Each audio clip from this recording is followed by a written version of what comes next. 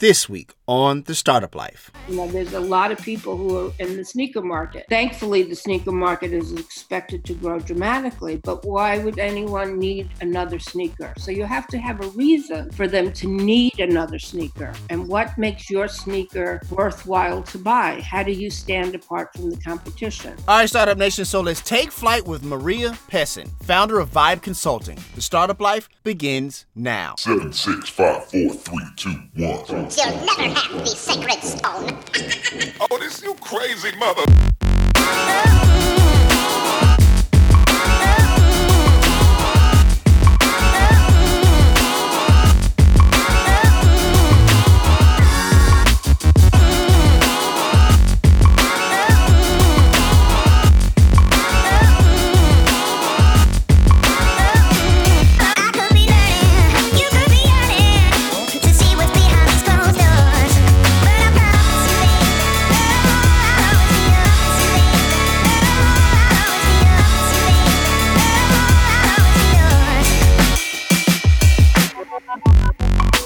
Hey Startup Nation, do you enjoy the startup life? Now you can let the world know with gear from the show. Choose from the label yourself, make your own look, and Making Money t-shirts to tell your story of your path of entrepreneurship. Click the link in the show notes to purchase. All right, Startup Nation, so I hope you're ready to receive some value today. We got a big time guest in the building today. We have Maria Pessin here in the building of Vibe Consulting. How's it going, Maria? It's going great. How's it going with you? It is going just fine, just fine. Are you ready to pour some knowledge in the Startup Nation today? Yes, I'm brimming with knowledge. I'm ready. Let's do it. As always, my name is Dominic Lawson. This is the Startup Life Podcast, and it is brought to you by the Binge Podcast Network. So, Maria, first things first, let's get this thing started off right. Tell us about your path of entrepreneurship, and I believe your story starts in Brooklyn, doesn't it? It does. I'm born and raised in Brooklyn. Okay. At a time prior to all of the modern conveniences we have now. I mean, we didn't have horses, I will say that. We still had cars, and we still had telephones and electricity too. But we didn't have cell phones. We didn't have computers. We only had like 5 channels on TV. Gotcha. It was a different time, and women in that era did not have careers. It was just very unusual. Gotcha. And my family, which was a blue-collar family, and my father's one of 10 and my mother's one of 4, so it's a pretty extended family. Wow. And they were the youngest, so there was a lot of history before that. No one went to college until I went to college. Gotcha. And no one had a career. None of the women did anyway. And the men were blue-collar workers. That's what they did. They were firemen, builders, sanitation workers, as you know, a lot of Italians are. And and that's what, I come from. So here I am. I'm the oldest of 4 children. And it's the late 60s, early 70s. And I'm a feminist. Why do I have to wash the dishes? Why can't the boys wash the dishes? I hear that. Yeah, and when my father would go out on jobs, he was a superintendent, I'd say, take me with you so I could learn. And he said, no, that's not for a girl. But I always wanted a career, and I decided to follow that path. And they humored me. They patted me on the head and said, okay, sounds good, Maria. I said, I'm going to be rich. That's my plan. I hear that. And they, tapped me on the head. And then I started to I went into college. I graduated from FIT, Fashion Institute of Technology, which is one of the top colleges in fashion in the whole world, if not the top. It's considered very highly rated. Gotcha. And I went there, and I had no contacts. I had no knowledge. I didn't even know anything about business. I knew when I was a kid, I played business, and all I knew was you used paper and pens. Gotcha. And that's all I knew. So I'd get papers and pens together and I would be in business. But then I really went into business, and I did it without any help from anyone because I had no contact. I had no knowledge. So some people start at the bottom. I always tease that I started below the bottom. I had to work to get to the bottom.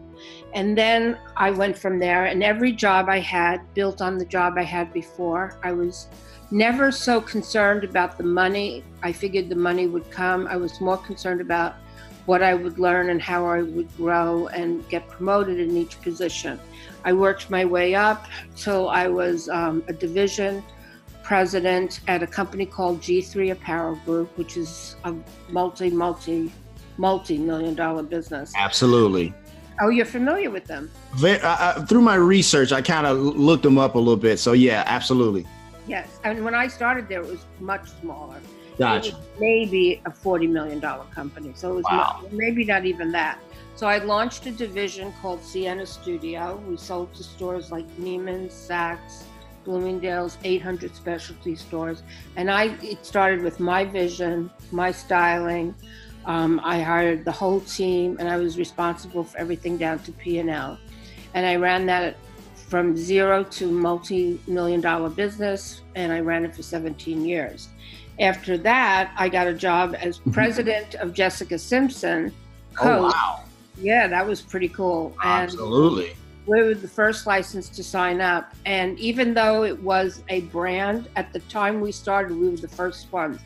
And if you know anything about celebrity branding, a lot of them don't work out, but this one did. Okay. We built this. This is more moderately priced, so we sold mostly to Nordstrom's, Dillard's, Macy's, stores of that ilk.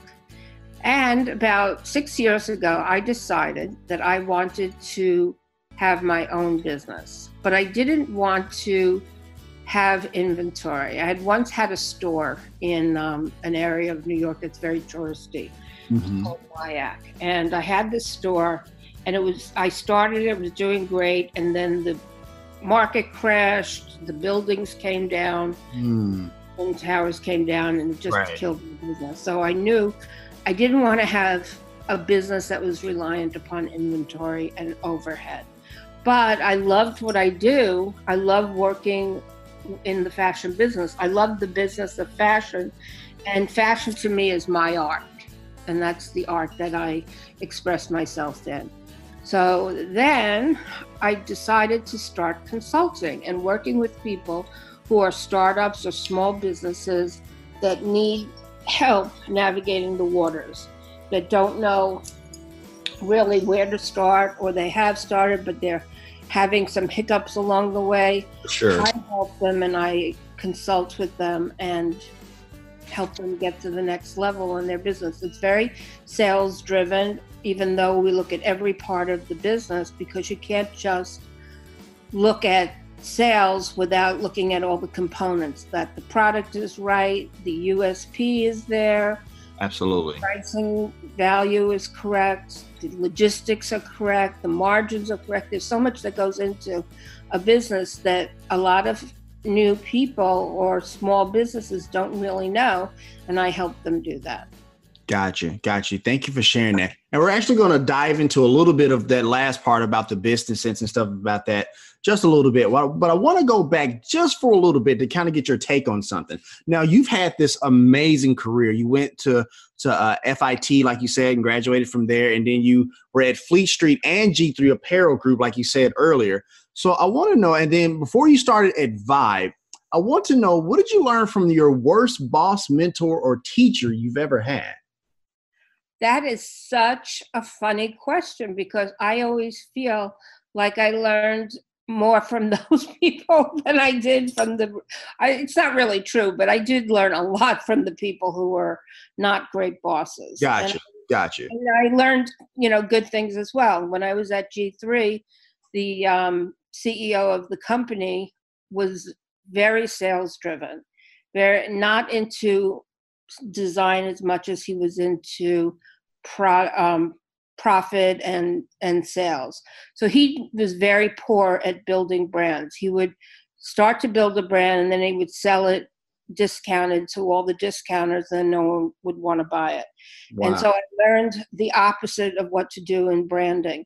Before that, I was a salesperson at a company where it was called Sonia Rykiel Knits. It was a secondary line for Sonia Rykiel, who's out of Paris. Mm-hmm. And it was a hot line because it was a hot name at the time. And we were kind of new to this arena because very few people did diffusion lines like this. And they wanted it to be very exclusive, and they were turning people away that they didn't feel was the right stores for them. Mm-hmm. So they were really focused on what they were going to do. And what happened was they bought the merchandise, sold it out, in 3 weeks and said, oh my God, we can make a lot of money here. Let's double the inventory level and see how much more business we can develop. Now, keep in mind, we were sending people away. So now we had to call people to come back who we wouldn't agree to sell to. Wow. This time. And so it was a fiasco. The line bombed in 2 years. And what I learned from that wasn't so much just about the branding and they should have taken their money and slowly built it and not try to be this overnight success. But what I learned was that the vice president in charge of the division should have told the owner it was a mistake. And I learned that from that boss, and he was, I mean, this was the 80s. He was doing drugs and, coming into work at 1 o'clock in the afternoon. So he had wow. Okay. a lot of issues, but I see. the big issue was that he wouldn't tell the owner this is a mistake. And I believe that as a manager, that it's your responsibility to tell your bosses what you think and not just yes them to death. I mean, my last boss, and this is the real reason why I decided to go into business for myself, we were building this business really well. And they were starting to build the Jessica Simpson brand very well as also. Mm-hmm. We wanted to, we had to sign the third time around because you sign your licensing agreements every couple of years. And they wanted to raise the minimum amount of orders that we would agree to take. And my boss wouldn't do it. And I said, you're going to lose the license. And he insisted not to do it. And so he lost the license. And then he said, okay, tell him I'll do it. And it was too late. And I was just so tired. Like this business should have been double, triple what it was, but he was always priced too high and stuff. And I was just tired of working for people who didn't really know what they were doing and were blowing my businesses. Wow. Thank you for sharing that. And Startup Nation, Maria brings up an interesting point because Maria, I actually just finished reading. I don't know if you're familiar with the book, Team of Rivals, about Abraham Lincoln and his cabinet and stuff like that. I didn't read that. Sounds interesting. It's very interesting because it talks about, a large part of his cabinet or a big chunk of his cabinet were people that he ran against in the Republican primary for president, and he put them in places of Secretary of War and Attorney General. But it speaks to what you were talking about having that red team, not just having yes men, people that will challenge you and tell you like, look, that's not a good idea. And will always, and I feel like that makes you a better leader, a better entrepreneur in that regard. So I appreciate you sharing that for sure. You're welcome. Thank you. No worries. So on your website, Maria, you highlight that many fashion entrepreneurs do not make it, no matter how talented they are, due to not understanding certain fundamentals. You highlight a doctrine that they must understand business sense, uniqueness, and sales. How did you come up to the conclusion that those were the elements that all fashion entrepreneurs need to master? Was it trial by fire? Did it come to you from a mentor? Where does that come from? There's no one place I get my information from. Okay. I read a lot. I'm a voracious reader since I'm 8 years old. And it's not just novels. It's business books. It's educational information. It's help books as well. But I read everything. So I learned from that. I learned from people. I learned from experiences. So it's not any one place that I can say that I've learned it. To me, learning is something that you should always be doing. And one of my core values is to always be growing as an individual. So I don't want to be done until I'm dead. I want to keep going. And to me, that's a big part of growing as an individual, is to keep learning.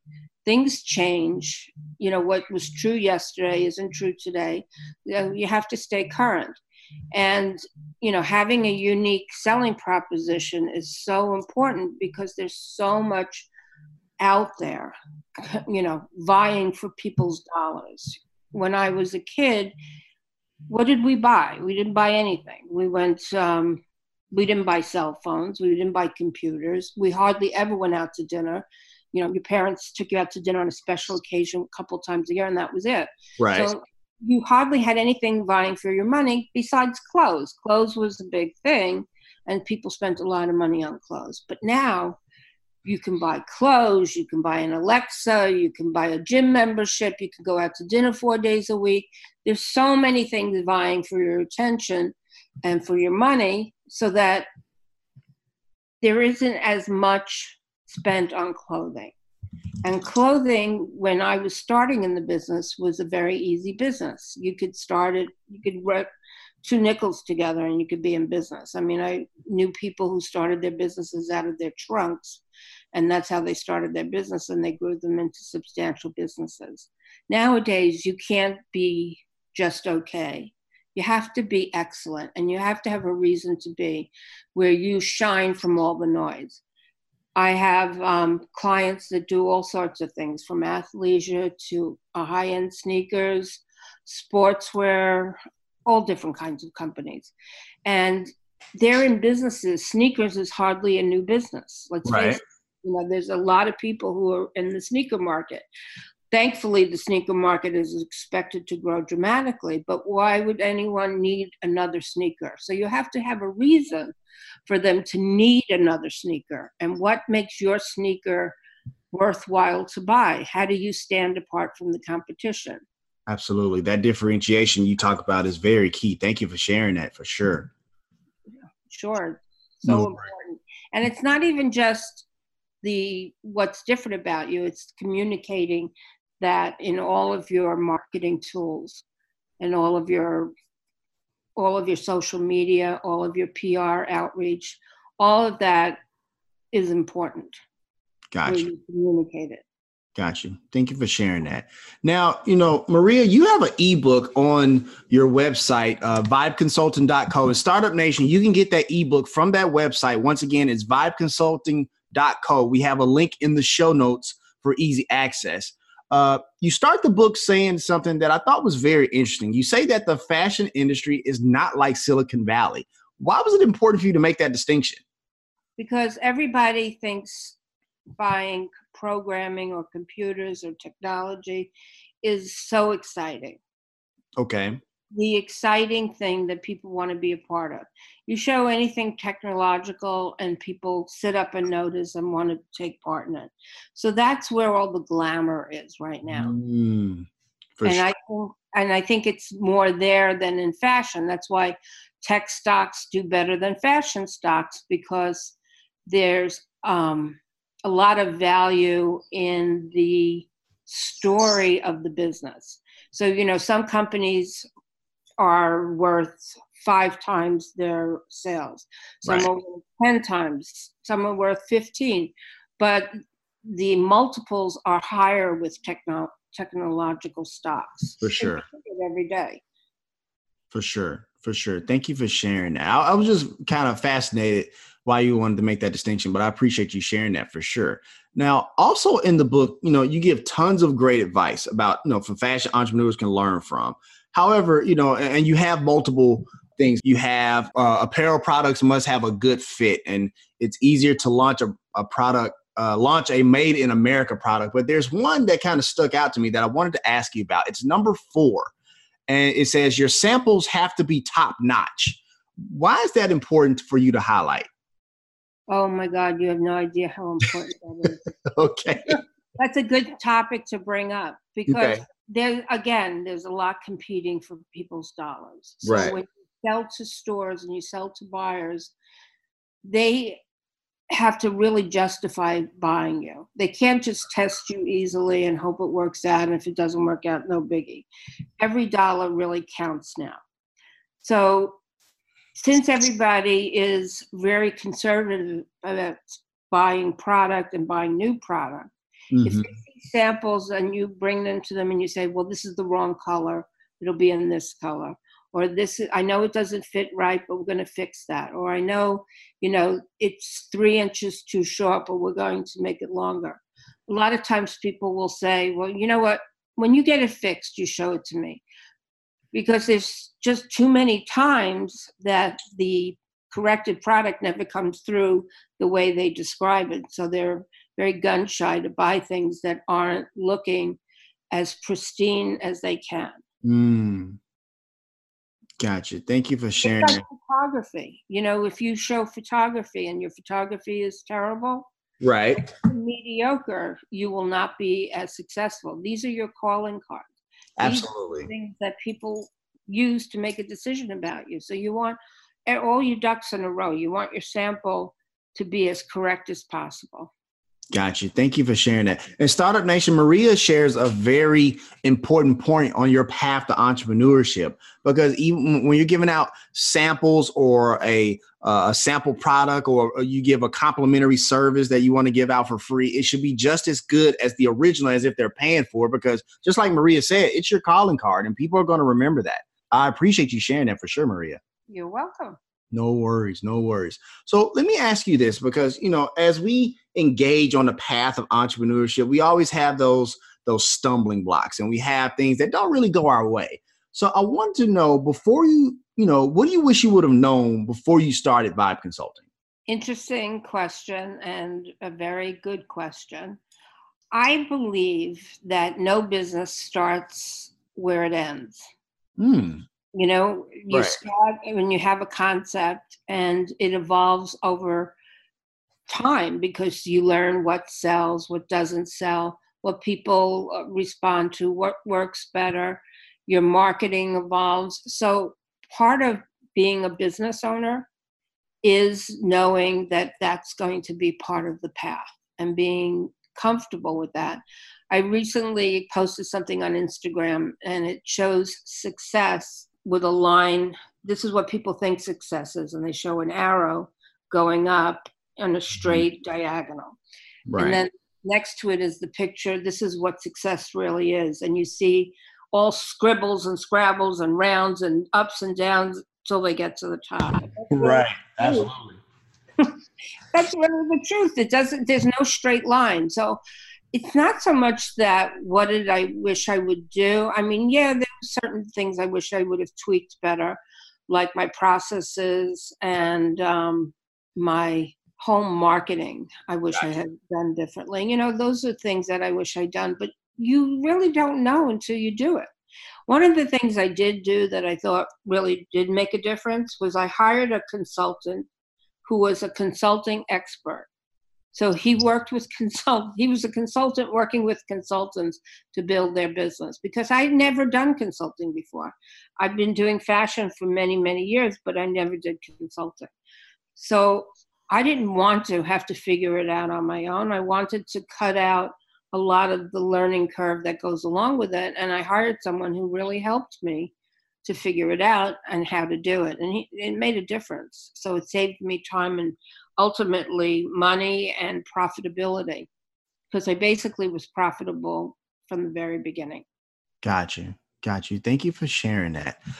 So I want to shift gears just a little bit, because Maria, look, I have no fashion sense. So I'm actually curious about something. It's something I've always been curious about when it comes to fashion.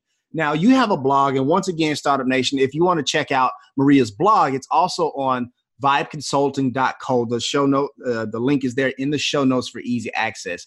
On the blog, you have a post where it talks about the latest fashion trends for 2019. And I've always been curious about, like, who determines what the fashion trends are for 2019 or 2020, and like who determines that. I'm always curious about that. Like, who determines we have this crystal ball that's secret that we hold in an undisclosed location in Paris. Understood. Oh, it's in Paris. Got it. That's where it is. Being in Paris, they're in the center of things. Truthfully, it's a combination of so many things. There are trend services who all they do is to figure out what the trends are going forward.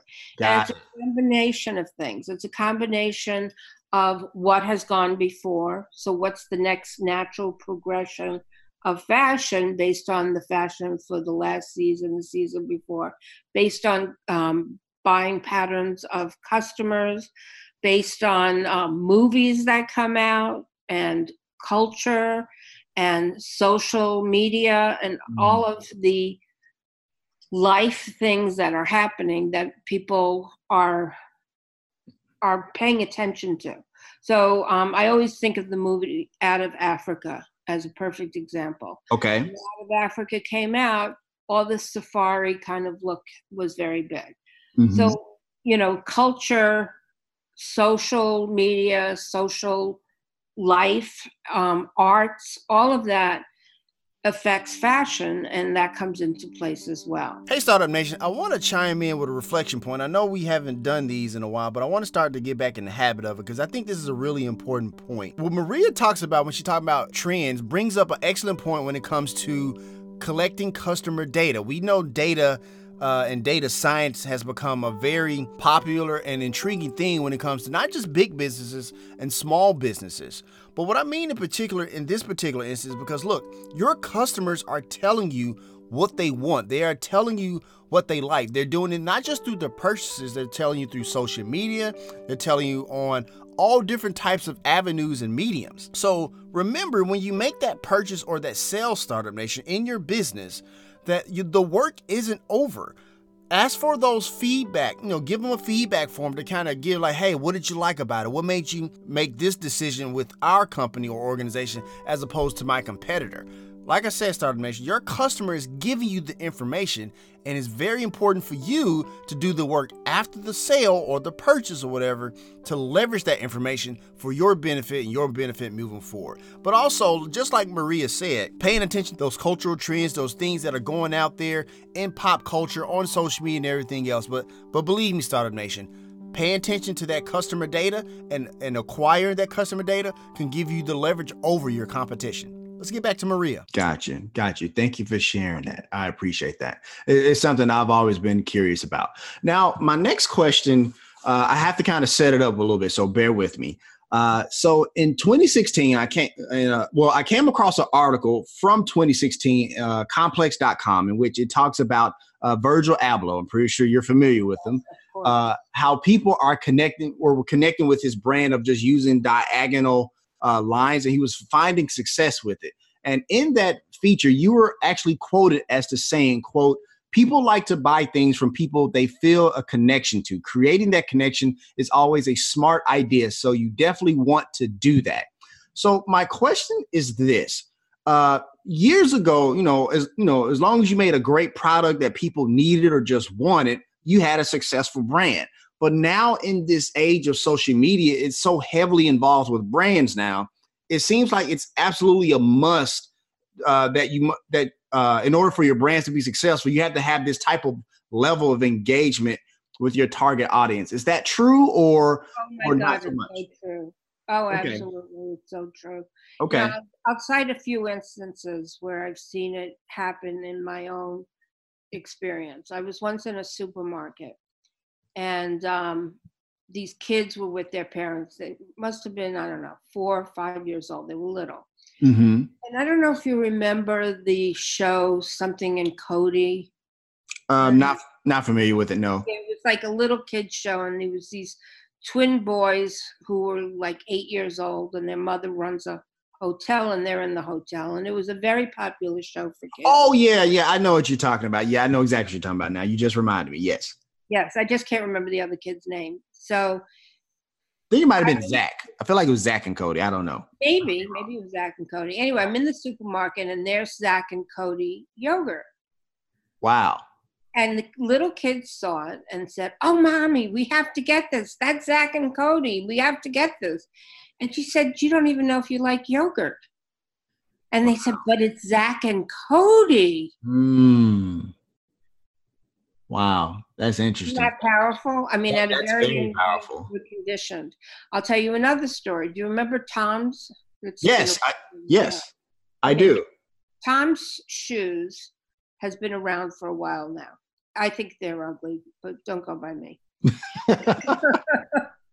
But my daughter, who was a teenager at the time that they came out, was very into it. She said, "Mom, they donate a pair of shoes to people who don't have shoes in Africa for every pair of shoes they sell. I want to get this." And she bought a pair of those ugly shoes because they were giving it away. And it's like Crocs also.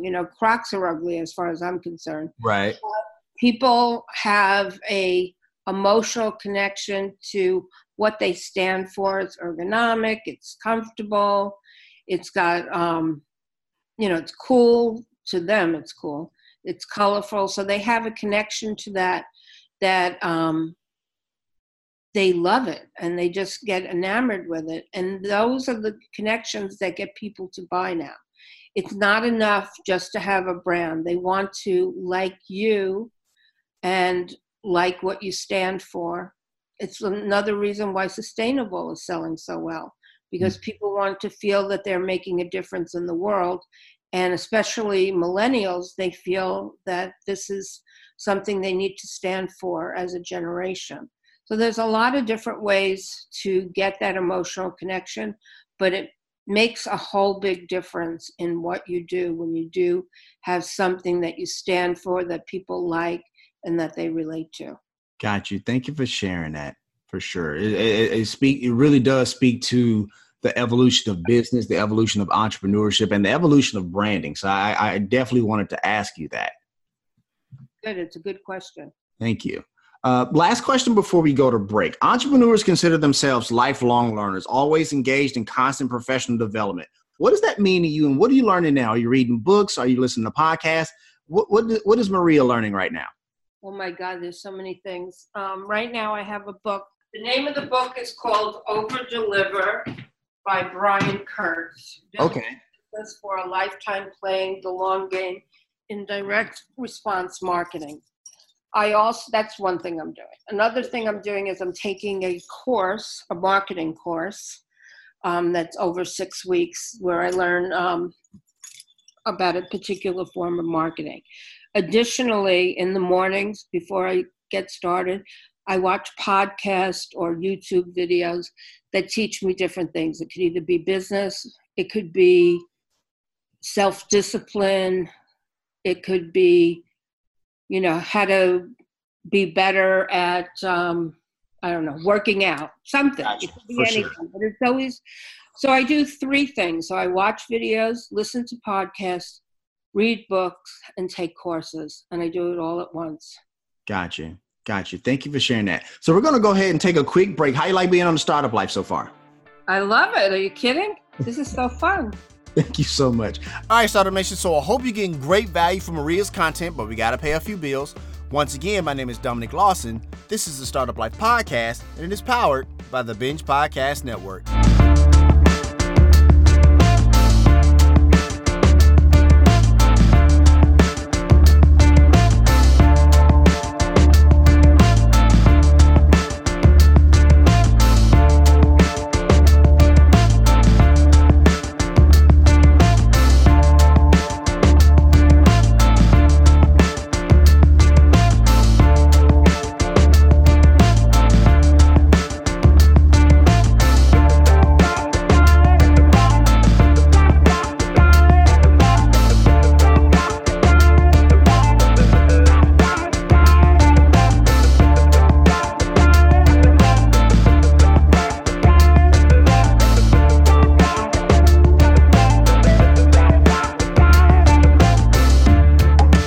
Hey business owner, the Startup Life reach is growing.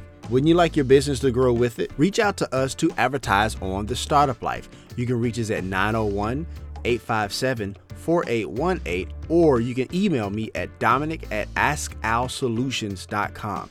I mean, don't get me wrong, like this is a great music to have break on, but wouldn't this break sound a lot better with the same music but your business being advertised on it? Need more content from the Startup Life, you say? You can now sign up for the Startup Life All Access Pass on the Binge Podcast Network's Patreon page. There is exclusive content written by yours truly, video content where I share even more of my business philosophies, and whatever crazy content I can think of out of that crazy head of mine. And at only $5 a month, yeah, $5 a month, this is more content for you, Startup Nation, to really get ahead of your competition. So instead of upsizing that meal at your favorite fast food joint, you can now invest in yourself on your path to entrepreneurship. Click the link in the show notes to sign up. All right, Startup Nation, so let's continue. So Maria, if you would please, ma'am, tell us a little bit about Vibe Consulting and how did you come up with the name? Ooh, I don't have the best memory sometimes. Okay, no worries. No What was worries. I thinking of when I came up with that name? Actually, no, I'm just being facetious. When I Gotcha. first started, I had a partner, a Okay. very good friend of mine. We've been friends since we were in high school together. Okay. While we never had a fight, we fought every day in business. Mm. Two different personalities, and we were just different. And it wasn't a good partnership, but we came up with that name together, and we liked it. We wanted it to have a hipness to it, a modern vibe to it, and that's how we came up with Vibe. Gotcha. And tell us a little bit about what Vibe does and the things you do there. Well, there's a couple of things that I do. Okay. One of the things is that I consult with people or coach them depending on the level of involvement that I take. When I consult, I actually am doing work with them. And what that means is I evaluate their business from the bottom up. I look at their merchandising, their styling, their pricing, their value proposition, their margins, shipping, marketing materials, and we come up with a strategy to either come up with that because they may not have that yet, or develop that to be more successful. Because usually people come to me for two reasons. Either they're starting and they're not sure what to do, or they started but it's not going well and they need help to get it right. And I bring all of that experience that I have to helping them turn it around. I've run several businesses. They've all been profitable, successful businesses. So because of that, I take that experience and I bring that to them and help them also put together a sales and marketing plan. I don't do every single thing. I'm not a PR person. I'm not a salesperson. But I have people on my team who do that. So we outsource and I help them manage the marketing and sales part of the business too. And everything is about moving the needle forward. How are we going to make sales? How are we going to make more sales? How are we going to be profitable? Because bottom line is those are the goals of any company. And, I always ask them what their goals are. And they usually tell me things like, well, I want to have a line ready to show in January. I want to have 17 styles and I want them to have 4 colors in each. And I said, that's not a goal. That's a task. That's something that you need to do to get to your goal. But what is your goal? And they're always afraid to say a goal that has real measurable results. They always want to vague it out. So I make them really say, do you want to do $1 million in sales in 2 years? What is your actual goal dollar-wise? Do you want to sell 20 stores around the country? Do you want to have an international business where you sell 30 stores? So you know what they say with SMART goals. Right.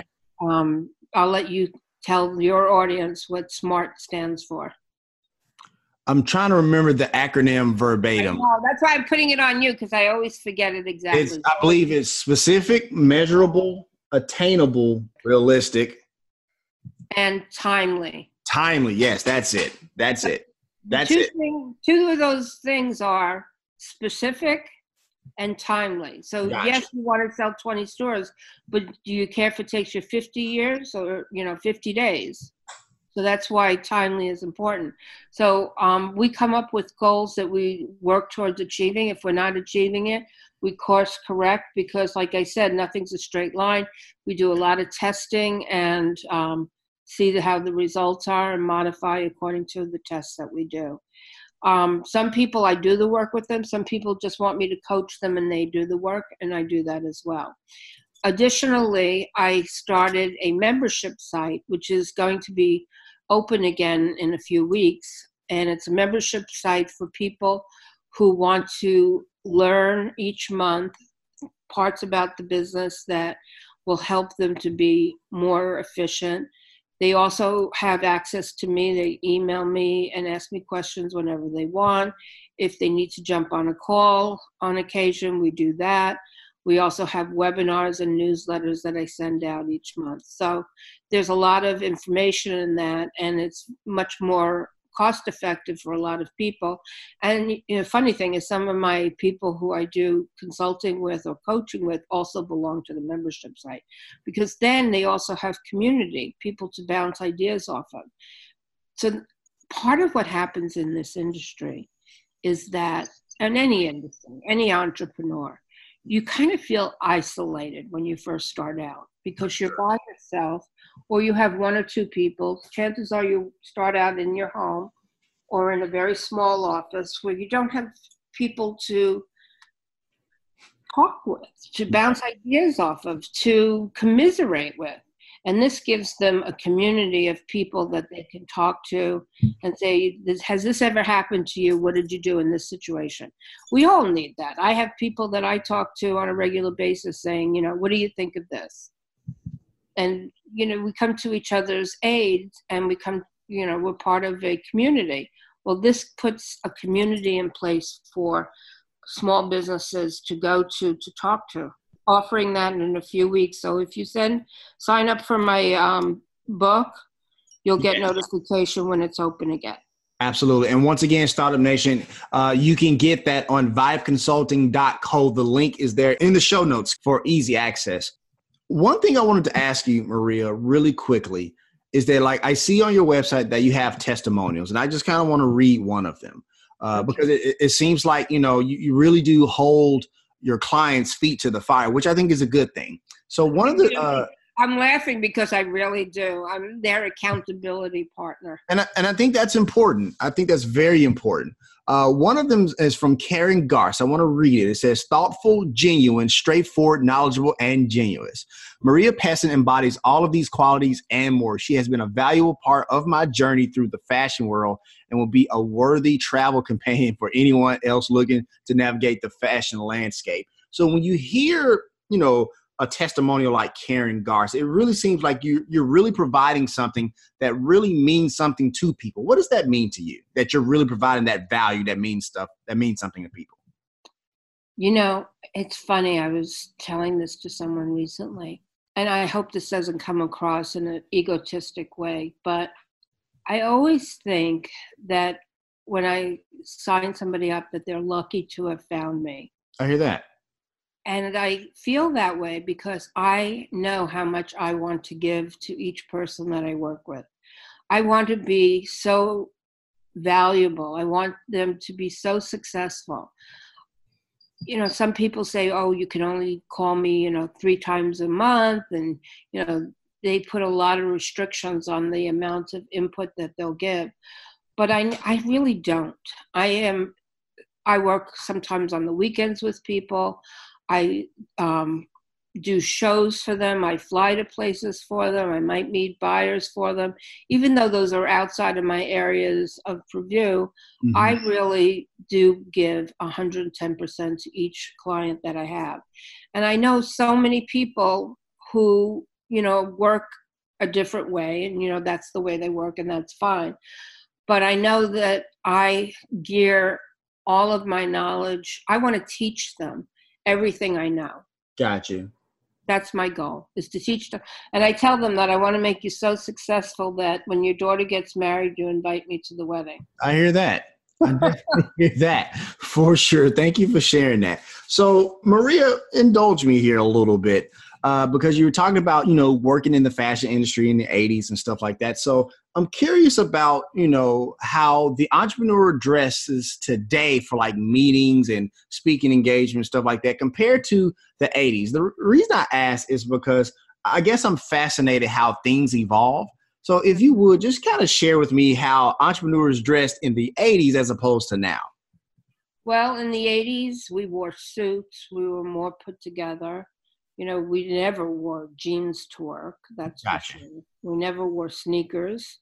That would just have been a no-no. So we were definitely more dressed up. But that was also a product of the fashion of the times. Things, there was the Donna Karan power suit that people wore, and they felt like, they could take on the world when they wore that suit because they were so hip and cool and put together and polished. They looked like $1 million. Right. Over the years, things have gotten much more casual. That athleisure, are you familiar with that term? Yes, I am. For those of you who don't know what that is, it means it's sports clothes that you could wear in the gym or playing yoga and then wear it throughout the day, and you don't have to change your clothes. So a lot of people wear leggings and t-shirts and jeans and sneakers to work in a way that they didn't before. But I have a feeling that's going to change again, because I think people are kind of tired of not feeling, they're most put together, and they want to be a little bit more classy, polished, whatever the words are. And so I think it's going to go back to more dressed up, more put together, more suits. In fact, they're showing suits a lot more on the runway. So you're seeing that change.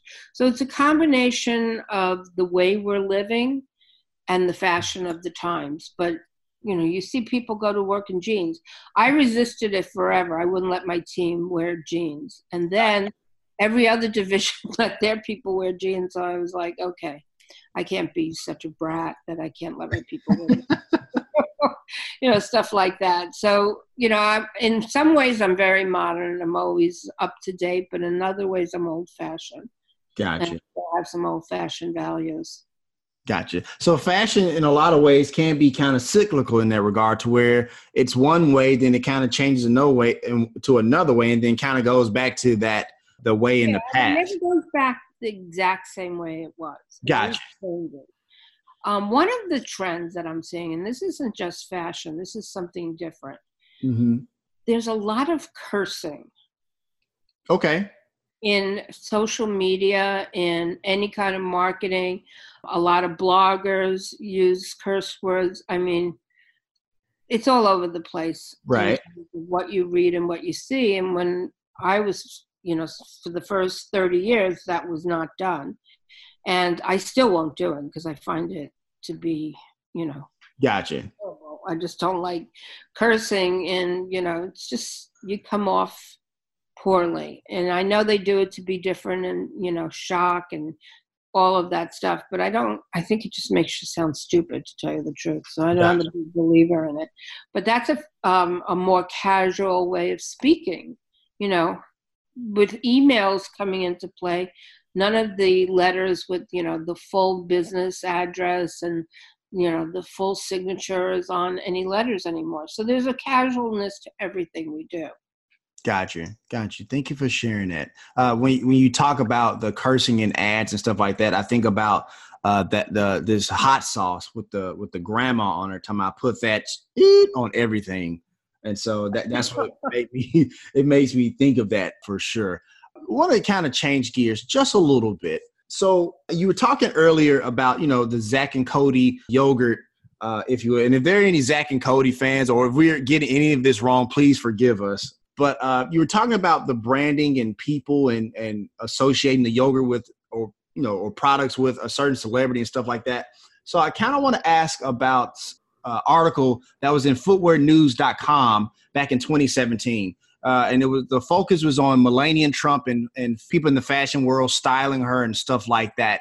And in that article, you were quoted as, we're not talking about an imprisoned, Charles Manson here. We're talking about a woman who speaks 5 different languages, who conducts herself very nicely, and is a good mother. Because I think the focus of the article was talking about, should people in the fashion world style her because of, who her husband is, the president of the United States, Donald Trump, or should they? This article, sure. Yeah, for sure. Like, should they style her? Should they not? So I think it brings up an interesting point. What are the steps a fashion designer should take when determining if somebody is a good representation for their brand? Well, values. Gotcha. If you have someone that's representing you that doesn't, for example, let me give you an example. For sure. Say your brand is sustainable, and the people are, hunting rhinos, for their horns. They wouldn't be a good match for you. So you wouldn't want to have someone that was outside of the values that you represent as a company. So that's an important thing when you look at a celebrity. But the truth is, celebrities, there's a reason why people use celebrities for advertising. They get results. People notice the ads. They notice the podcast or the Instagram shots. I mean, they notice that. And you see actual sales happening from those ads. There's, like I talked about Kim Kardashian before. Mm-hmm. You know, from what I understand, I don't know if this is the exact amount, she charges upwards of $500,000 to post something for a line. People wouldn't pay her that if she didn't get that or better results on what she posts about. For sure. I have a client who's in Armenia, and Kim Kardashian is Armenian. So she was in Armenia a few years back, and a restaurant wanted her to eat at their place, and she ate there twice for $40,000 a pop. Wow, wow. Just to eat dinner, just to get a free. They paid her to feed her. Right.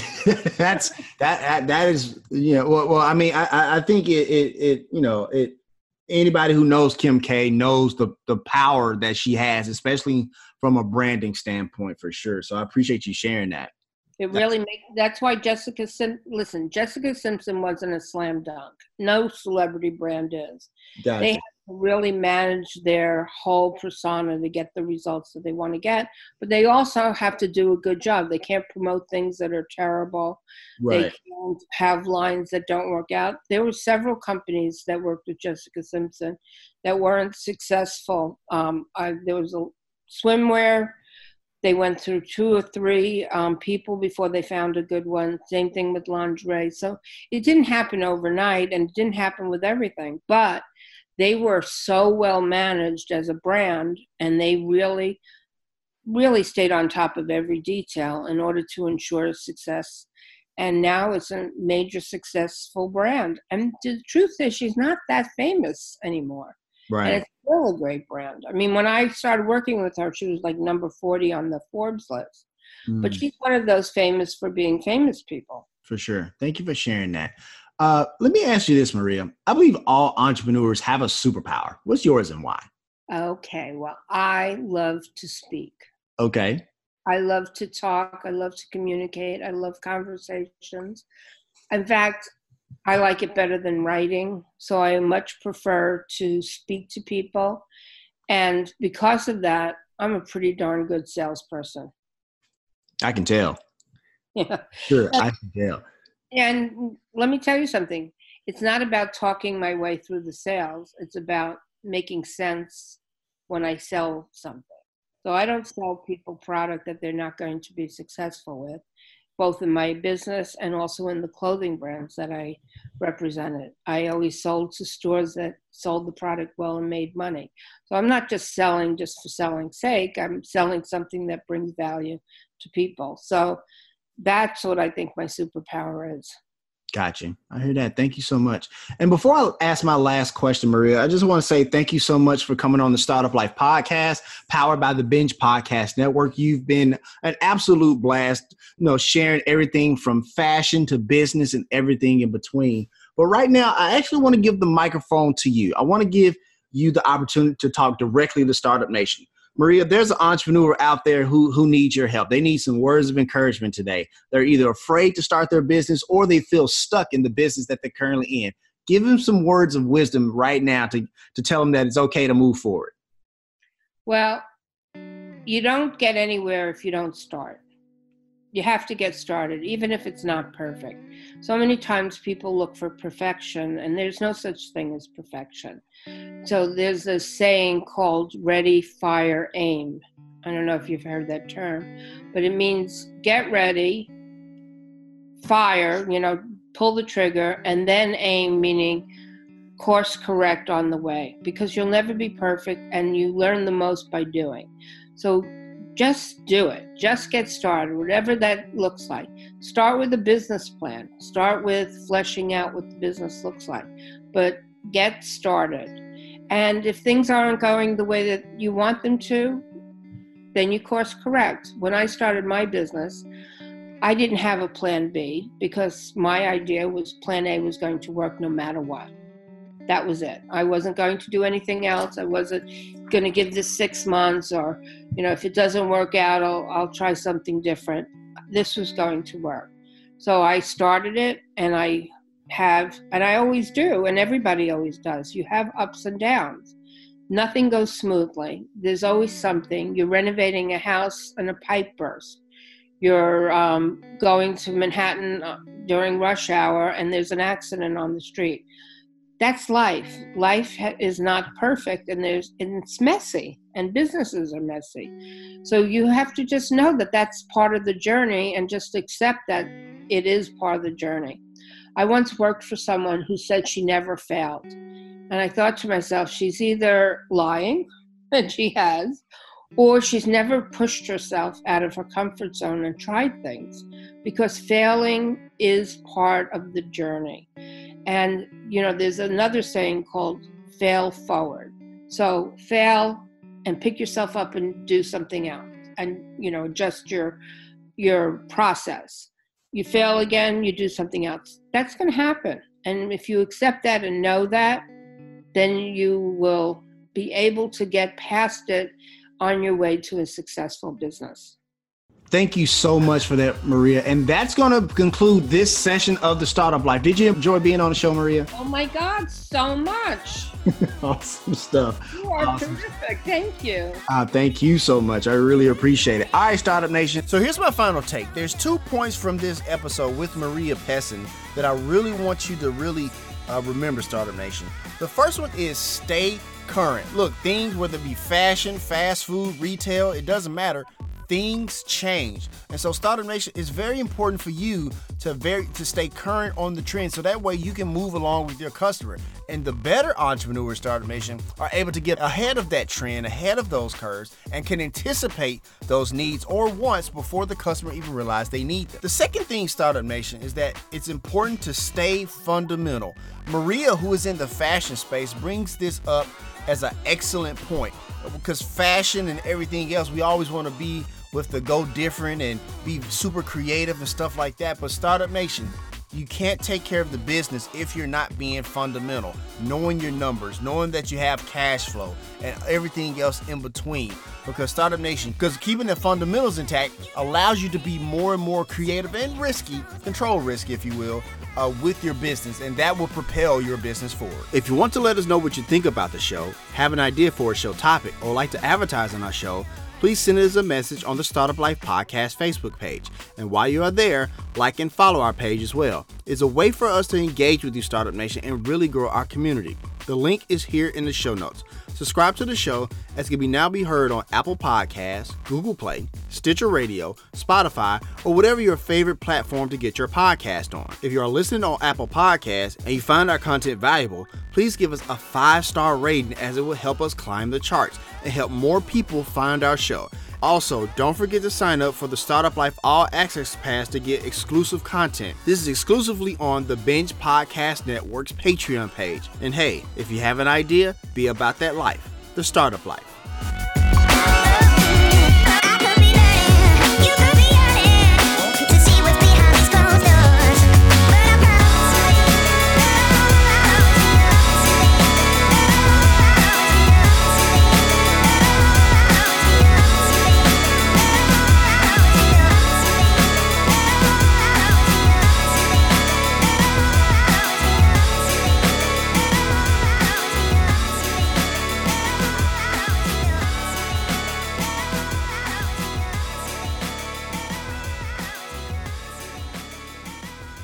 Startup Nation, still here, huh?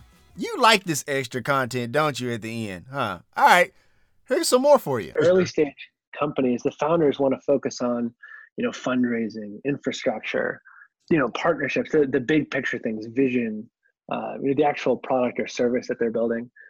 It's really hard to spend time thinking about how you're going to acquire more customers, how you're going to acquire more users, how to make that whole process more efficient while dealing with the big picture. That Startup Nation is my good friend Nick Petros, the founder of pinchforth.com. So subscribe to the Startup Life Podcast on your favorite podcast platform, so that way when that episode is uploaded with Nick, it'll be right there waiting for you.